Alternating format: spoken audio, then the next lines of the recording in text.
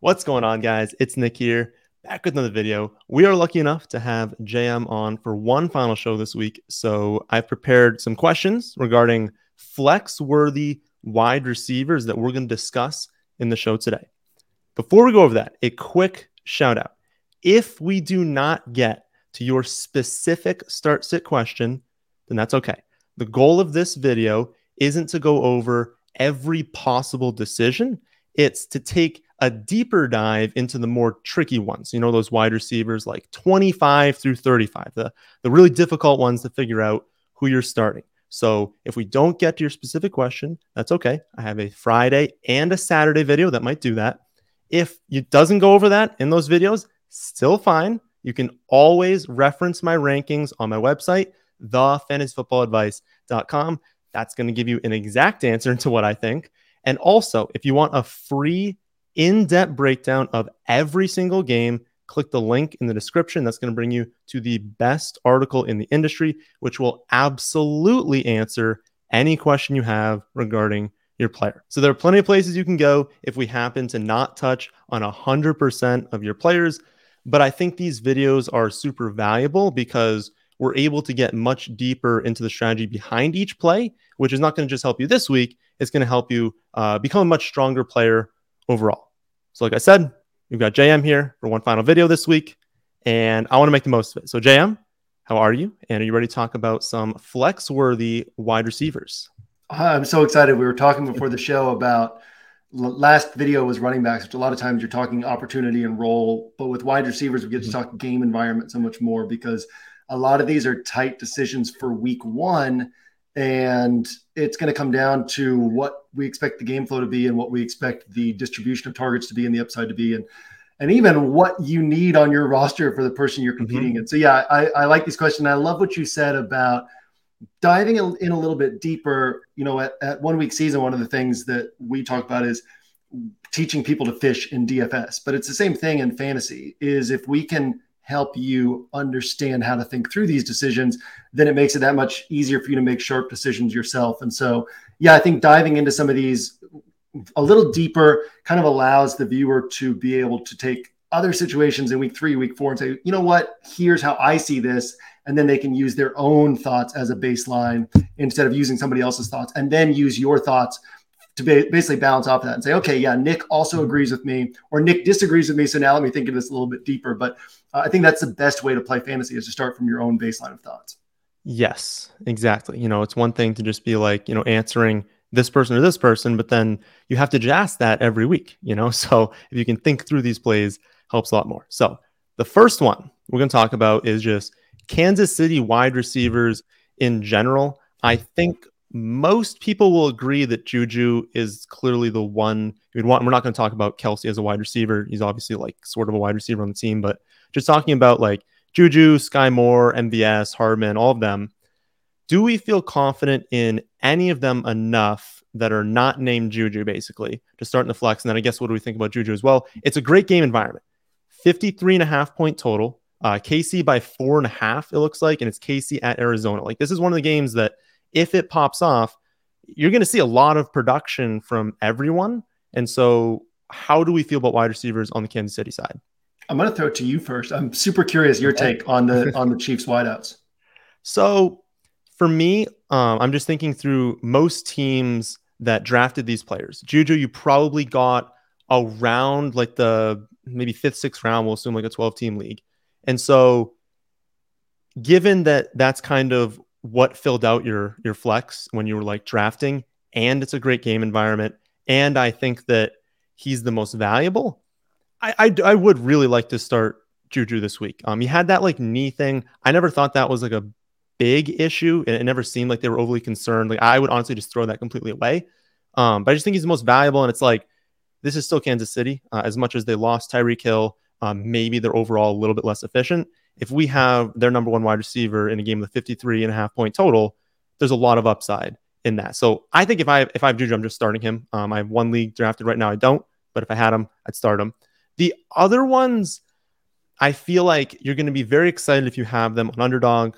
They're players you can cycle in tournaments, I feel like, in like DFS, on DraftKings.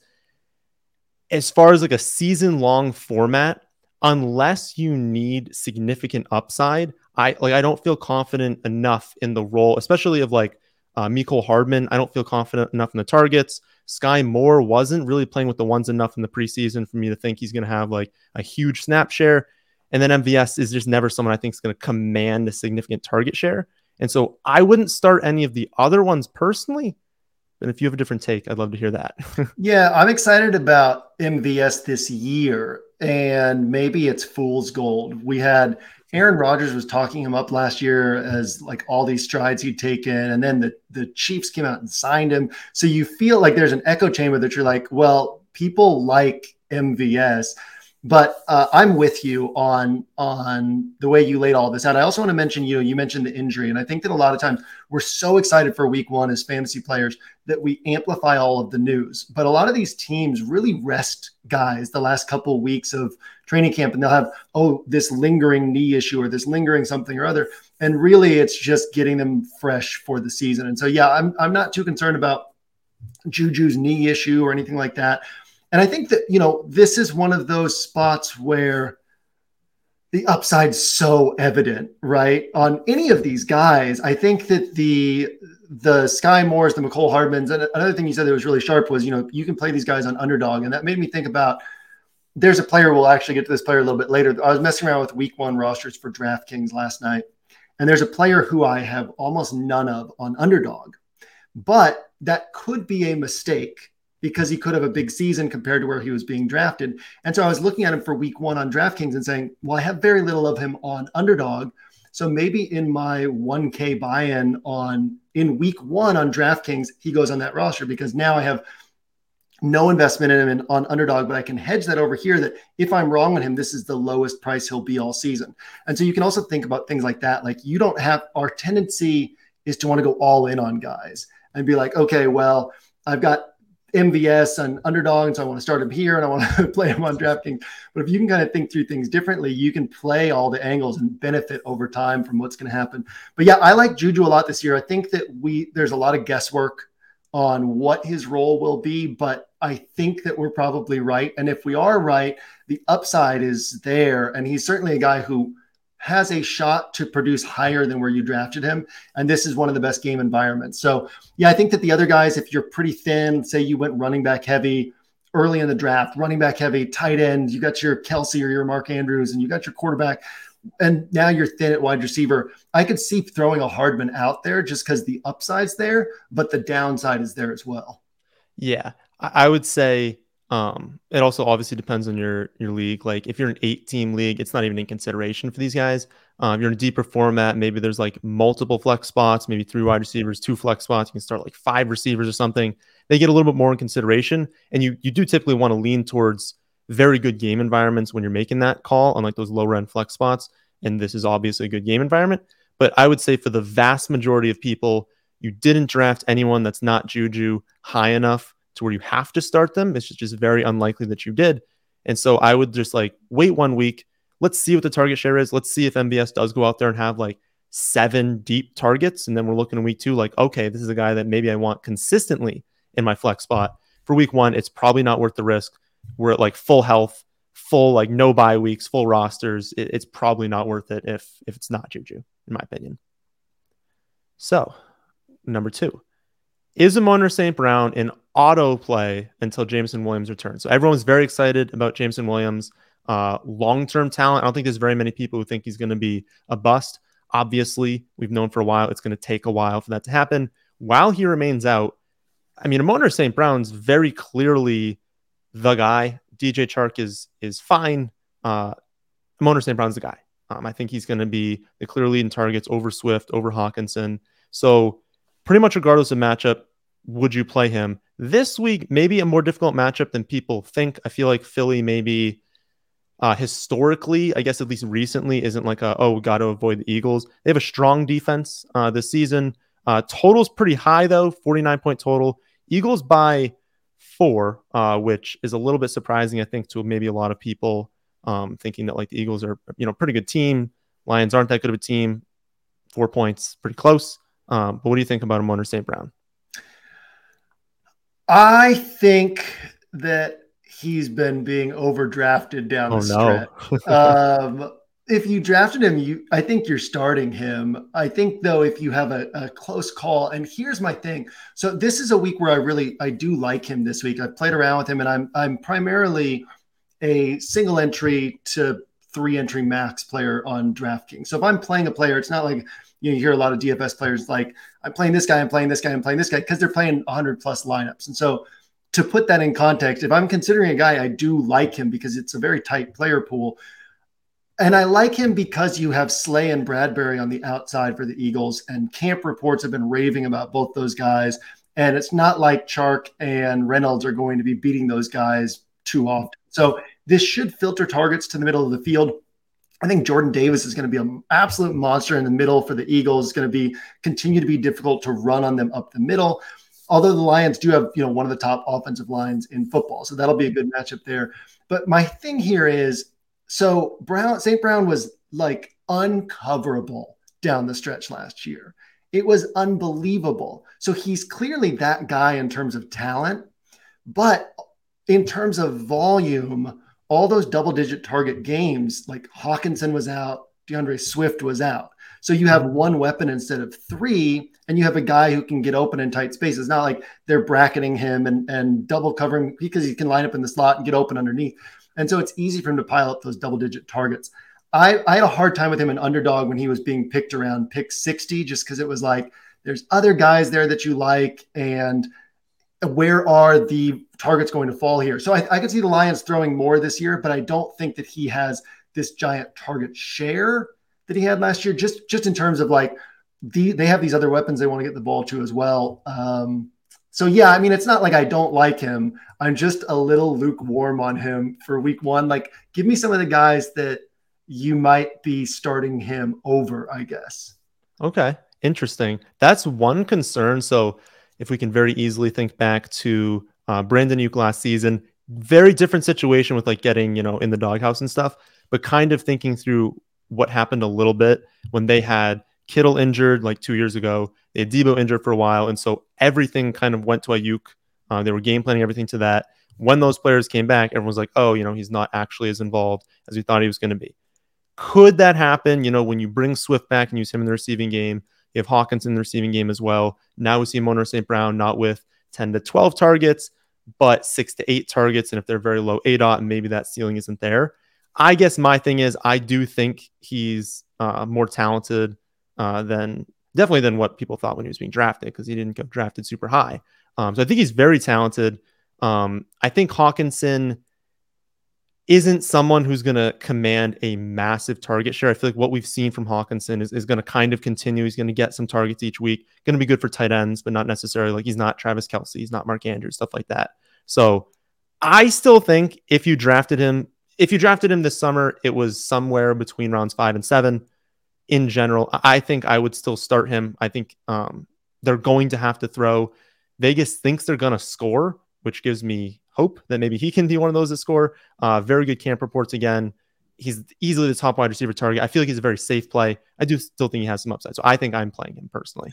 Yeah, I think he's safe. I think that, and it depends on the league you're in and what your depth is. If you're in a league where you're starting 2 wide receivers in a flex, you might have somebody that you like more in that flex spot than St. Brown. And I think that you're not going to get buried for not playing him. It's going to be harder for him to have just a monster game with a full stable of weapons there where you're beating yourself up like, why did I not start him? But it's also, he's not going to hurt you if you start him. It's not like he's going to dud and get you 2 or 3 points, which some of these other guys we'll talk about could, because we are guessing on roll and all that. And yes, like the game environment also certainly plays in favor of him in terms of Lions should be trailing. They should be having to pass. And like I said, we should see targets somewhat filter toward the middle of the field here. So there's plenty to like. I'm a little nervous in terms of where people's expectations are for him for this season and where they could end up. But generally speaking, I love the player, and I think this offense is going to be good this year. So certainly on board in like a macro sense. Yeah, there's a lot of sharp people that like the Lions overall. I think like Levitan bet them to win the division, I believe, obviously at like plus a bunch, but a lot of sharp people are on their team this year. Yeah, and you think about every year there's going to be a team that goes from 3, 4, 5 wins to playoff contender. And there's no reason why it couldn't be the Lions. And we're not just saying that because we've watched Hard Knocks. It's like, you pay attention to this team and there's a lot to like. They're certainly one of the teams that could make a jump this year. Well, they played well last season, really given well, what yeah. they had. Given the talent on the team, they did well. So. Yeah.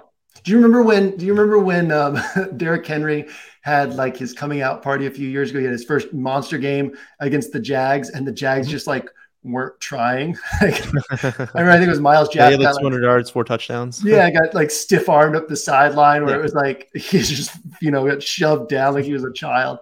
Like we didn't see that from the Lions. Like the Lions played hard all season and they kept getting better and they were tougher and tougher to face deeper in the season. Yeah, it's gonna be a fun team to watch this year. Definitely. Next game, let's go over the Denver game. This is going to be a really fun one to watch. They made it on Monday night. We've got Russ traveling to Seattle, take on the Seahawks.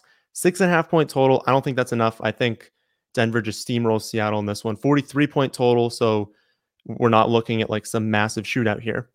I think the general consensus to start the summer was maybe that like Sutton and Jeudy are like kind of interchangeable. We don't know which one's going to be better. I think the community has kind of shifted as the summer has come to a close to say like most people agree that Sutton is the one that you would want over like the long haul.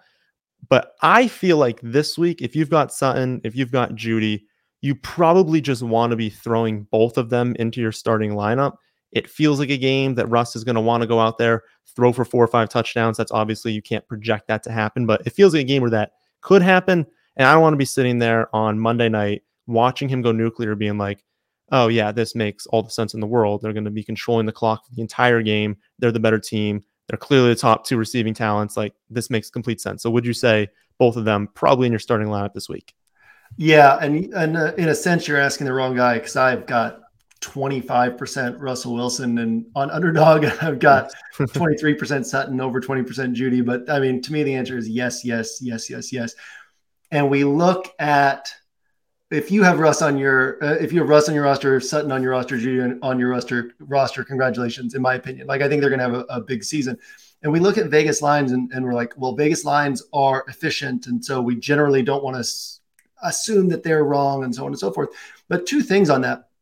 One, Vegas is efficient because there's millions of dollars that come in on either side of a bet. They get a pretty sharp first line, and then that final line moves into the right place because all the money moves it into the right place.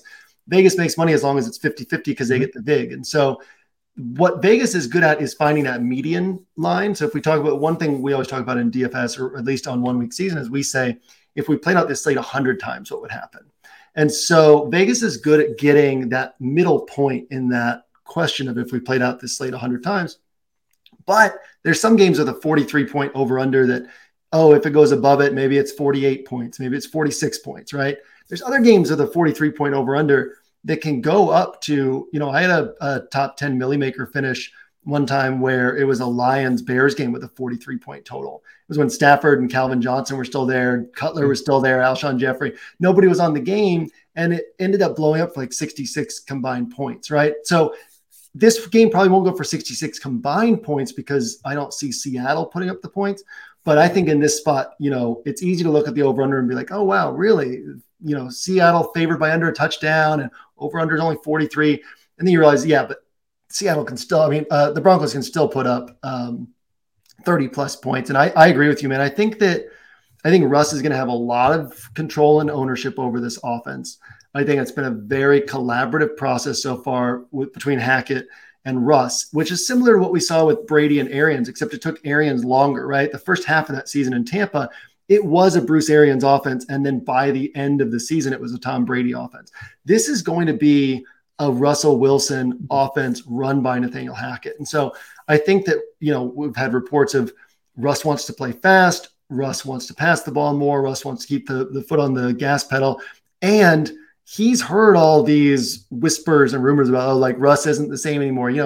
2 years ago, you read Mike Sando's quarterbacks piece where he talks to all these GMs and scouts and coaches, and they rank all the quarterbacks in tiers. It's like Russell Wilson's a tier 1 quarterback, like one of the 6 or 7 guys. And now they're all like, Russ doesn't have it anymore. It's like, really? After one season with mallet finger? And he hears this. Like, he's one of the most focused, hardworking, dedicated players in the NFL. Like, I feel like he wants to come out and make a statement this year. Yeah. And, if this were like a Tom Brady situation, everybody, anytime there was like a Tom Brady statement situation, everybody talked about it for months and got all excited about it. Russ, we don't really have enough of a track record of these types of things, but it's like, if you pay attention to Russ, that's the type of person he is. And I think that, I agree with you. I think he wants you to just come out and shove this game down Seattle's throat. I think he wants to put 40 points in it. Look at Burrow against the Ravens last year. 2 different times they put up 40 plus points on this team that usually slowed down the passing if they had a lead. And for whatever reason against the Ravens, they're like, we're going to keep scoring. We're going to go for 500 plus passing yards. It was some record they were chasing in that game, right? Like, I think Russ is going to come out and just be like, let's put up as many points as we can. Yeah. And do you think if he gets up, 27-10, that he's like taking his foot off the gas? Like, no, he's just going to go out there and continue chucking the ball around. If it's the third quarter, third quarter. Yeah. Like, I think we keep you remember all those Brady years where, and other teams are like, or at least other fan bases are like, well, the Patriots really just kept their foot on the gas deep in the game. But for the Patriots are like, look, we're trying to win a Super Bowl, and every game rep is quality practice. It's like quality opportunity to get better. And I could see the Broncos using that excuse and being like, yeah, sure, we're up 17, but we want to keep scoring points. Why not? Yeah. We can add on that I do play Russell Wilson, and so far my only draft that's happened in week 1, and I'm also playing Jerry Jeudy. Like, they're playing against me, so we can be very sure that the touchdown record will be set. On the other side of this game, so if we think Denver's putting up all these points, I think a lot of people agree. Sutton and Jeudy, start them. I think a lot of people agree with that. What they won't agree with maybe is the other side, or at least won't know what to do with, because Metcalf was significantly lower in ADP this year than he has been recently. Lockett significantly lower because everyone's projecting a very low volume offense, very inefficient offense. But if they're going to be down probably immediately in this game, and maybe not want, like, I don't know if Kenneth Walker is going to really play this week, and so maybe they don't want to give Penny like 30 carries. Like, they're going to have to throw the ball at some point, and they really only have Lockett and Metcalf as far as like talent is concerned. So what do you think about them on the other side? I don't think anyone's projection system is going to have them projected as good plays, but if you had them, would you slide them into the flex this week? Yeah, I'm looking up these Geno Smith game logs right now from last year just to get the specific numbers, but Lockett had a huge game last year with Geno Smith. Here's DK Metcalf. So Geno started 4 games last year. Metcalf had a 5 for 98 and 2 touchdowns in one of those. And I'm trying to find the Lockett one. There was a Lockett one where he had like 150 something yards in the game. And so in these, we got 4 starts. And here's another 2 for 96 and a touchdown for DK Metcalf. And in these 4 starts, we were able to get, here's Lockett 12 for 142. In that same game, Metcalf had 2 touchdowns, 6 for 43 and 2 touchdowns. So, I think that the fear over these guys has been overblown. I think that when we grade things in terms, we grade things in terms of rankings, right? Like Geno Smith is the number 32 quarterback in the NFL, which makes it feel that much worse to play a wide receiver with him than like the number 26 quarterback or the number 25 quarterback. But realistically, like, what separates the number 25 guy from the number 32 guy is practically nothing, And so people aren't sitting here like, oh, I can't draft Elijah Moore because Zach Wilson's not very good. But like the margin between, like, Zach Wilson's better than Geno, and obviously his ceiling's a lot higher. But in terms of like at present, the margin between them isn't great. So I think that the fear on these guys has been overblown. Listen, if you probably got a really great deal on Lockett in your draft, and we know that Lockett has a wide range of outcomes. So I wouldn't start Lockett over a player who's clearly better than him, because here's the thing with Lockett. Is he going to put up monster games this year? He is. But is he going to put up duds? Yeah. So, you basically take a risk reward approach with Lockett. There's going to be times where he's on your bench and blows up and you're like, God, he put up 30 points. I would have won this week if I started him. Mm-hmm. There's also going to be a lot of weeks, and like pay attention to it on your roster so that you don't beat yourself up. There's going to be a lot of weeks where if you had started Lockett, you would have lost. And so, yeah, Lockett's a little tougher. Metcalf, I think, has that.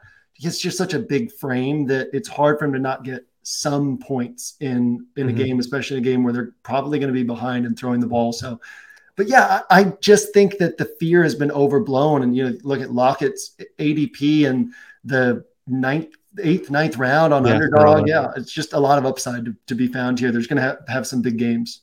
Yeah, I will say I got almost 0 Metcalf on Underdog because his ADP went down, but it wasn't like it cratered. Like I feel like Lockett's truly cratered. And there was actually a lot of teams that I ended up getting Lockett because I'm just sitting there like, okay, like I can take Lockett or I can take like the third best wide receiver on this team that like might be good. I'm really not that sure. And he was kind of like that last wide receiver where I was like, well, I don't want these other positions. I kind of want wide receiver. Yeah, I mean, Lockett's probably going to have a lot of games where he scores 4. But then he's going to have like 4 games where he scores 25, and that's going to be really valuable Underdog. I'll say with the season long, this one to me also depends on, this one certainly depends on your team. So there's some we've gone over 100%. Where it's like, maybe just like start them, maybe don't start them. I feel like if you think you're like the clear favorite, don't start Lockett. Basically, like don't lose the week because you started Lockett. If you're looking at it and you're like, wow, this dude I'm playing got McCaffrey and Saquon somehow, they let that happen. And then they've got, like, I don't know, Pitts fell, and you're just like sitting there like, how am I going to take this team down? It's probably with Lockett. It's with someone who could score 30 and you can get the upset. So this one's very specific, I think, to what your roster is, what's your opponent's roster. What do you think the difference is between the two? Do you need that upside or do you need to be safe? And if you're watching Nick's videos, there's also a chance that you drafted thinking about players who would be better deeper in the season, which a lot of times means, I can't tell you how many season-long seasons I had where I finished 7-6 or 8-5, but I had like 100 7-6 seasons. And in most of those, I went like 6-2 down the stretch, right? Because you're kind of willing to take a few losses early. So if you drafted that type of team, there's such an edge in just getting one of these wins in the bank because that's such a big swing deeper into the season. And so if you're like, yeah, I'm kind of an underdog in this game, rather than just crossing your fingers and hoping that you end up somehow beating this person, yeah, consider saying, I'll throw in Lockett and just hope that the upside hits and I sneak an extra win that shouldn't actually be mine because of this. But I agree with you. It's very team dependent here. And, your draft capital on Metcalf is probably going to be higher and you might feel forced to play him based on what you have. But I think that you have to assess this on like a broad range of outcome spectrum. Mm-hmm. And again, we get in this negative habit in fantasy of being like binary in our thinking. It's like this guy's the right play or the wrong play. But realistically, I remember a couple of years ago doing a podcast with somebody and was talking about Julio Jones had been on my DraftKings roster and had a huge game. And they said to me, yeah, but you got kind of lucky there because Julio's touchdown was on this busted play where such and such. And I said, anytime you get a monster game from somebody, you got kind of lucky. When you watch these games, there's guy makes a contested catch in the end zone that he just as easily could have dropped or missed tackle that leads to this huge gain. And so when we realize things are on a spectrum, then we can make better decisions. Mm-hmm. And the spectrum for Metcalf is pretty broad. So you just have to realize, look, he could help me a lot, but he could have 60 yards and 2 touchdowns, or he could hurt me if things break the wrong way. Yeah. Just very important to consider that. When you look at a projection, it doesn't mean he's scoring 11. It means on average, he's probably going to score around there, but certain players are going to be much closer to that on average, and certain players are going to have a much wider like standard deviation. Yeah, along those notes too, one thing that you guys can leverage this week. So the link that Nick has below the video for 1 week season, everything's free week 1. So 1 week season is primarily a DFS site, but we have tons of stuff that's valuable for season long players, including lots of free stuff all season. All of our game by game breakdowns are free, which obviously helps you tremendously. But week 1, our DFS tools are free as well, which includes our projections. And what we do with our projections is we let you run percentile projections. So you can actually run like what is every wide receiver's 50th percentile, which means what would happen, half the time, what you just look for in projection, but also what's their 20th percentile in other words, what's like their bottom 1 out of 5 game. And then what's their 80th percentile projection? What's their top 1 out of every 5 game type of outcome? And so you can get a better sense too of like, oh, here's the risk reward on Metcalf. His 20th percentile is really low, but his 80th percentile is really high. And do I need that compared to this other player? And a tool like that can help you make these start sit decisions. Because if we just look at median 50th percentile projections, that doesn't help us if we need to figure out ceiling. If we need to figure out how high can this guy go, I need to chase this guy I'm competing against this week. And so using something like that, the projections tool on OWS, since it's free this week, you might as well leverage that and kind of be able to make better decisions on your end this week. Not something, if you don't play DFS, not something you need to pay for in season. Just use the free stuff, the NFL Edge, where we break down all the games. But for a week like this, when it's free, you might as well take advantage. Yeah, and I've definitely used that tool in previous years as well. Like just understanding, look at a 90th percentile, and it's like, oh, this guy actually has absolutely no ceiling this week. Maybe I do need to go with someone else. So very valuable tools. Our next one is a decision that I have to make this week. So I had to include it in the video. And if you use the rankings, honestly, many people will probably come down to this decision because there are two very common players that I think a lot of people drafted in a range where we draft wide receiver, in a range where it's your flex. And so it's like very common decision I think a lot of people have. Christian Kirk at Washington or Devonta Smith at Detroit. And I think the biggest thing for me and what this comes down to is what do you think that split is between A.J. Brown and Devonta Smith? If you think, it's much, much closer to even, then maybe you are leaning towards Devonta Smith. If you think A.J. Brown comes in here and dominates him by like 10% in the target share, then maybe you're leaning towards Christian Kirk. But I wanted to hear your thoughts on which one you would start. And then I'll say which one I currently have in my starting lineup. So Kirk is the guy that I have none of on Underdog at ADP. And then I'm probably will end up playing him week 1 just because he's 5,100, right? If I'm wrong, then this is the cheapest he's going to be all season. I think that both of these, so if we look at like the macro of the game environments, it's what, a 43-point over under for Washington and Jacksonville. Yeah, gross game. It's not expected to be a great game. Whereas Philadelphia, you have a 49-point over under, and Philly's the favored team, which means less passing, but also means more opportunities for touchdowns. But there's a lot of unknowns in this Washington-Jacksonville game. So I'm not super concerned. I was tempted to play this game in like high dollar small field tournaments and stack it up. Then I was like, I really don't need to take that risk. But if I were playing like a 10,000 entry tournament on DraftKings, I'd be taking stacks from this Washington-Jacksonville game just because there are a lot of unknowns. The over-under is low, but you have Wentz against Doug Peterson, who's a coach who his relationship with Doug, talking about grudge match, his relationship with Peterson just absolutely deteriorated down the stretch. It was like one of those COVID relationships where the people broke up in March and then there was the lockdowns and they were stuck living in the same house together for like a month or like, that's what that relationship was like. And he's going to want to stick it to Doug Peterson, and Doug Peterson's going to want to show that the Eagles made a mistake and letting him go and that he can turn Trevor Lawrence into this great quarterback. So I think there's a chance, bad secondaries on both sides. There's a chance for this game to pop off. I think that we see 8 or 9 targets from Christian Kirk if things break the right way. I think Devonta Smith is capped at more like 6 or 7 targets. So that doesn't mean that Devonta Smith can't outscore Christian Kirk, but in terms of like what would happen most often, I give the edge to Kirk in this one. We also have, Philly's going to be more pass heavy this year than they were last year, but there's no need for them to be like a pass dominant team. They're designed essentially at this point like the 49ers, right? Like they have a good defense. They can kind of bully people on the ground. And then they have guys who can do things after the catch. So get these short area, ball in their hands, guy in space. So I don't see Devonta Smith turning into a double-digit target guy when he wasn't that last year. And now they brought in A.J. Brown. But I think that Kirk has that opportunity to become a consistent 8-9 target guy. And so I see the talent edge goes to Devonta Smith.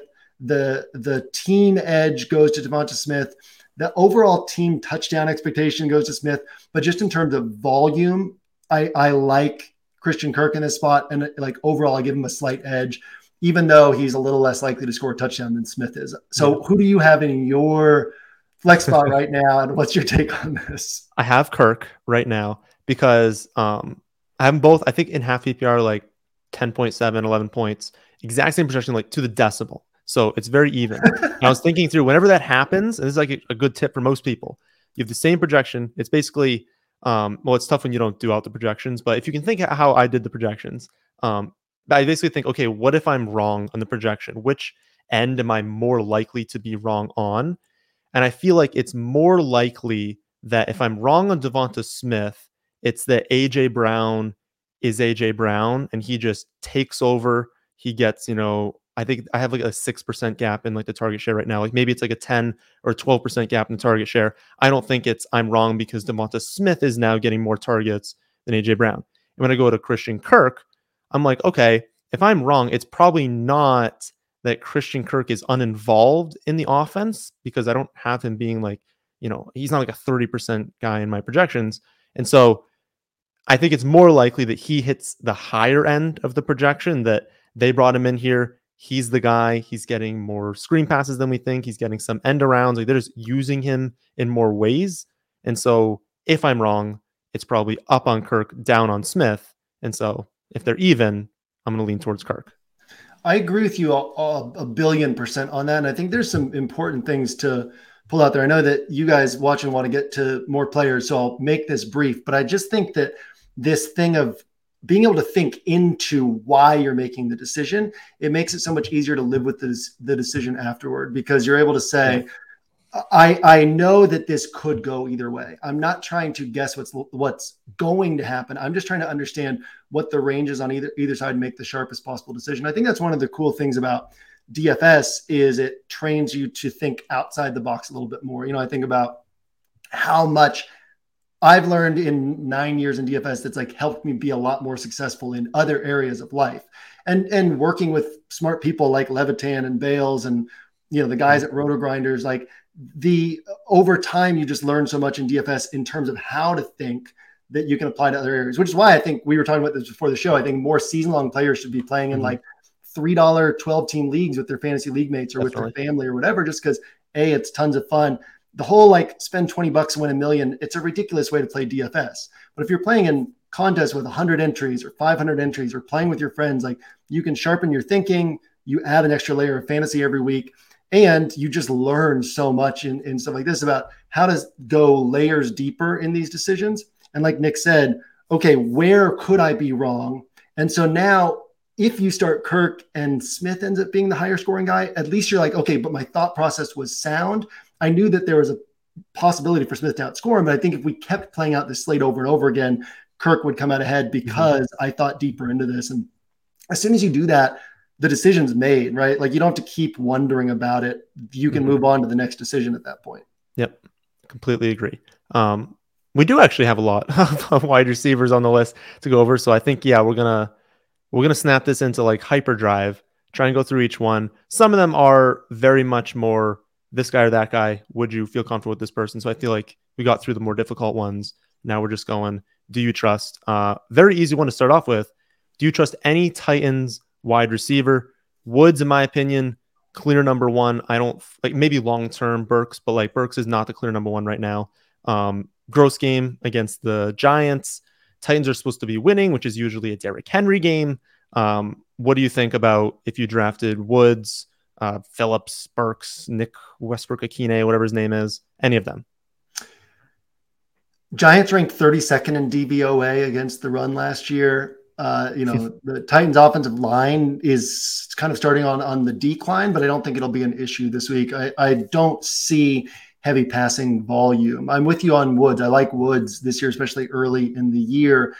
But I think that when we look at week one and where you probably drafted Woods, there's probably better guys on your roster. He can hit, but it's going to have to be on low volume. It's going to have to be, kind of having an AJ Brown type of game with like six targets and he breaks a long play, which Woods can also do, but he's less likely to do than AJ Brown. So I'm not super concerned about missing out on anything from him this week. Yeah. I have him 39th Phillips, Burks, Nick Westbrook, whatever his name, all outside the top 70. So you're probably Yeah. not considering them. How about Godwin? Shed like the knee brace or something like that. Definitely not 100%. I think that would be kind of egregious for anyone to think that he's Chris Godwin of old right in week 1. Would you trust him in this first game, which is a good game environment at Dallas, about a 50-point total? Tampa Bay only favored by 1.5, meaning they should continue needing to throw the ball throughout the whole game. I took Godwin on both of my Mastiff rosters. It was one of 3 guys that I doubled up on, and one of them I didn't want to double up on. And so I definitely like him from a standpoint of where you could draft him and what his ceiling is for the season. I would hope that I had a better option in week 1, but you don't know when you're setting your lineup unless you can set your lineups later or move them out of the spot and have somebody else coming in, because Monday Night Football is this game, isn't it? And so yes, or Sunday Night Football, Sunday Night Football. So you got to make it kind of a late decision on Godwin in terms of we don't even fully know yet if he's going to play or what news we'll get about snap counts and all that. So I'd be hesitant to play Godwin, while understanding that, hey, maybe he comes out and actually plays 40 snaps. What happens a lot of times with these is the coach thinks it's going to be 20 snaps. And then once they're on the field, it's like, oh, well, he feels good. He looks good. And they let him keep going. But I think it would end up being like that. I think that from a risk reward standpoint, it's probably not necessary. And if you bench him, he has a big game. Well, you have him all season. Like, he's going to be helping you all season at a lower cost than you should have been able to get him for. It's almost like a bonus. It's like, oh, cool, Godwin arrived early, but I would have a hard time pulling the trigger on him unless I just really loaded up on high upside flyers behind him and don't really have depth. That's how I see Godwin this week. Yeah, it's almost like most of the time you bench someone, you're like, please don't go off. With Godwin, it's like, bench him, because most likely if we hear news, it's not news you want to hear. Like, if we hear news on Sunday night, it's probably not going to be something you want to hear. It's going to be like, oh, he's limited to 30 snaps. And you're like, ooh, that's not great. But you hope he goes out there, has 8 for 150 in a score. And you're like, let's go. I have 3rd round Chris Godwin now for every single week. I did not think that was going to happen. Play him next week. I just don't think, number one, I don't think that happens. But number 2, it's not worth the risk, because he could go out there, definitely not be super involved, come in slowly, and you didn't have to draft him in that 3rd round like you probably would have if he was healthy. So wait, he's like my wide receiver 45 or something. I am projecting him to not be on a full snap count. I personally don't have him, but if I did, I would not play him in week 1. But I might draft him in. I have a draft tonight, and I have a draft tomorrow night. So we'll see if I get Chris Godwin on my team. Next game up, we have this Packers and Vikings game, which should be a very fun game to watch. Justin Jefferson is going to be a smash play every week. Obviously, play him. I like Thielen most weeks because it's a very consolidated target share. But I have like a trio of players that I wanted to see if we could rank here. Jeudy, Thielen, and then Lazard also from this game. So it's Thielen and Jeudy from this one. Jeudy we talked about a little bit before. Let's just assume Lazard is fine. I guess if news does come out that like he's banged up, he's either not going to play or going to be limited, like just throw him out. Don't play someone like Lazard who you drafted relatively late in your flex if he's hurt, like if it does come out that he's hurt. But let's just assume full health, he's going to be out there. How would you rank Jeudy, Thielen, and Lazard this week? Let me start by saying I like all 3 of these guys. Yes. That's why it's difficult. Thielen has averaged, from like a per game scoring basis for PPR, for half PPR, he's averaged about 230 points per season over the last 2 years, which is equal to what Chris Godwin has averaged. And everyone's like, oh, Thielen's on his last legs. He's old. And he is touchdown heavy in his scoring, but he has a big touchdown role in this offense. And so, I mean, the injuries and the narrative around him being old have led to people undervaluing him based on what his actual production has been the last 2 years. So I really like Thielen, but I think that my rankings would go Jeudy, Lazard, Thielen. And there's part of that is just like certainty. Thielen, you need more things to break your way. I would even be fine. No, I don't think I want to move Lazard above Jeudy. I love Lazard this year. I'm a huge Lazard truther for this season. But I think that all three of these guys, if you have just one of these three guys, you should feel pretty good about what you have at that, what might be your wide receiver 3, or, with Lazard, even your wide receiver 4. Yeah. But I think you feel really good about what you have, and it's going to pay off nicely throughout the season. You basically have a wide receiver 2 with any of these guys, I think, as the season moves along. Yeah. But in that instance, I think that those would be my rankings. What's your take there? Yeah. I think you probably have that. It's going to, I think we can agree, Jeudy. Like, I just want Jeudy in my starting lineup. I think we put him first.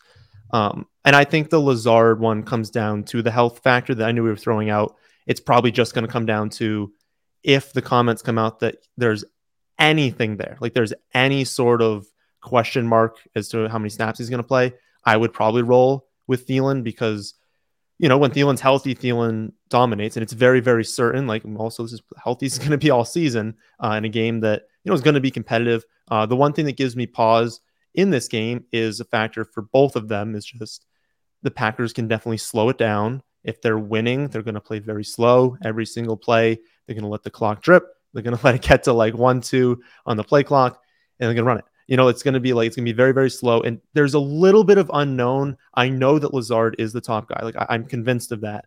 I don't know yet what the exact target shares are for all of their ancillary players. Right. Like what top guy means in this. Yeah. What does it mean? Does it mean 15% where everyone's at 12, or does it mean 20 in like the very clear lead? And I think like I want to see that for a week. And like, I know Thielen's going to be good. So personally, I probably would have it Thielen first, but I see Lazard could go out there week 1 and we're like, oh my goodness, this dude's a smash every week. So and I'm also somewhat risk embracing with these things as well. And so like, I'd be more willing to play Lazard. And if I'm wrong, be like, oh, well, I'm wrong, just because I think his ceiling is really high in this game environment. But also, I think this is a similar situation to what we said with Godwin, right? If you have Lazard on your bench and he goes off, that's not, sure, you would have loved to have had him starting, but that's not actually a bad thing. It's really just an indicator that, like Lazard is going to be that guy for me this year. It doesn't mean he's going off every week, but now you're set up with that in place. I do think that, Lazard's range is anywhere from like 5 catches for 60 yards to like 9 for 110 and a touchdown, 2 touchdowns, right? Like he could go nuclear because he could see 12 targets if that's how Rodgers wants to use him in this game. Yeah. So I'd be more scared to miss out on his ceiling, but his floor is definitely lower as well. Yeah, I think that's a good take on the same thing as Godwin. It's like, hopefully you make the incorrect decision and he goes off on your bench, and then, you have weeks 2 through 17 of a player that significantly outperforms what you got for them. You don't want to be like, hey, I made the wrong or the right decision, but it's because Lazard stinks, right? Like, that's not what you really want to do. 100%. 5 minutes left. 2 questions. I think we're good on the timing, unless I have to scroll further. Nope, 2 questions. So wonderful. Would you rather start? This is also a same game one. This is New Orleans at Atlanta, 42.5 point total. Probably the right total. It's not really looking like a game that's going to like shoot out. New Orleans by 5.5 might be generous. New Orleans is pretty clearly the better team in my opinion. Michael Thomas, Drake London. Which would you rather have in your starting lineup week 1? I don't have a strong take here. There's a lot of unknowns. Drake London has a bad matchup against the Saints, but he's going to see volume. Michael Thomas, he didn't lose his ability to be a phenomenal route runner, but we don't know if he's lost some explosiveness. We don't know what his connection with Jameis is going to be. And also, it was kind of lost it's like why I never play Keenan Allen in DFS. Keenan Allen's high priced, not because he has blow up games, but because he just can sometimes see like 15, 19 targets. So Michael Thomas, all those like huge games with Drew Brees, you go back to those game logs, they were all like 10 targets, 11 targets, 14 targets, 13 targets, 15 targets. And I don't think we're going to see that anymore with all these weapons and the new offense, right? I think he's more like a 7-8 target guy when it's all said and done. And so maybe they use him downfield a little bit more and he has a great season. Maybe they use him in a short area role and he disappoints. I got a lot of him in underdog when he was in like what was that? Like the 7th round, I could kind of get him into 80s. And then as he kind of started creeping up to the 5th round, it was like, well, I have my exposure to him. I don't need to take the risk anymore. So I like Thomas this year, but there's just a lot of guesswork here. And I don't have a strong take on these guys. And what do you think on these two? Yeah, I don't think there's a chance that they shift him into a deep role. I think that's Olave. I don't think they want Thomas running deep downfield. I think he's good at that short area. They're going to use him there. So because the offense is significantly different, less upside overall. I have seen people talk about how maybe the Saints will be more pass heavy than people think this season, but will they need to do so against the Falcons? Probably not. So even if overall the whole season, maybe they throw a little bit more than people think, that doesn't necessarily mean it's going to happen this week. I would probably still play Michael Thomas because I just don't have a lot of confidence in the Falcons offense overall. Mariota is just a guy. I know Winston's also probably just a guy, but I have more confidence in Winston getting the ball to Thomas than I do in Mariota to London, which we've seen for like one play in the preseason. So I don't have any confidence in London. If we want to throw in Olave there, I feel like that's another one. It's like a wait and see one. If you drafted Olave, it was not early enough to where most people need to start him. And it's one where I just want to see the target share. If you drafted Michael Thomas in round 6 and you're like, Nick, I need him in the starting lineup, I do think that's fine. He's a good player. He's not going to completely bust unless he gets hurt, in my opinion. Agreed. Last one. Brandon Ayuk, Darnell Mooney, also in the same game. This is San Fran at Chicago. Disgusting game, 41.5, 7 points for San Fran. Pretty unlikely Chicago gets a whole lot going in this game, but if they do, it's with Mooney. So who would you start? Well, I'm speaking to the man who's the only person who still believes in Brandon Ayuk. That is correct. Trey Lance loves Brandon Ayuk. I think that the 49ers should control this game. And how many times did we see Jimmy Garoppolo have 17 pass attempts, 22 pass attempts, 24 pass attempts? And now you have Trey Lance, who is probably going to throw the ball a little bit less on the whole because they want to have a different type of offense and use his legs.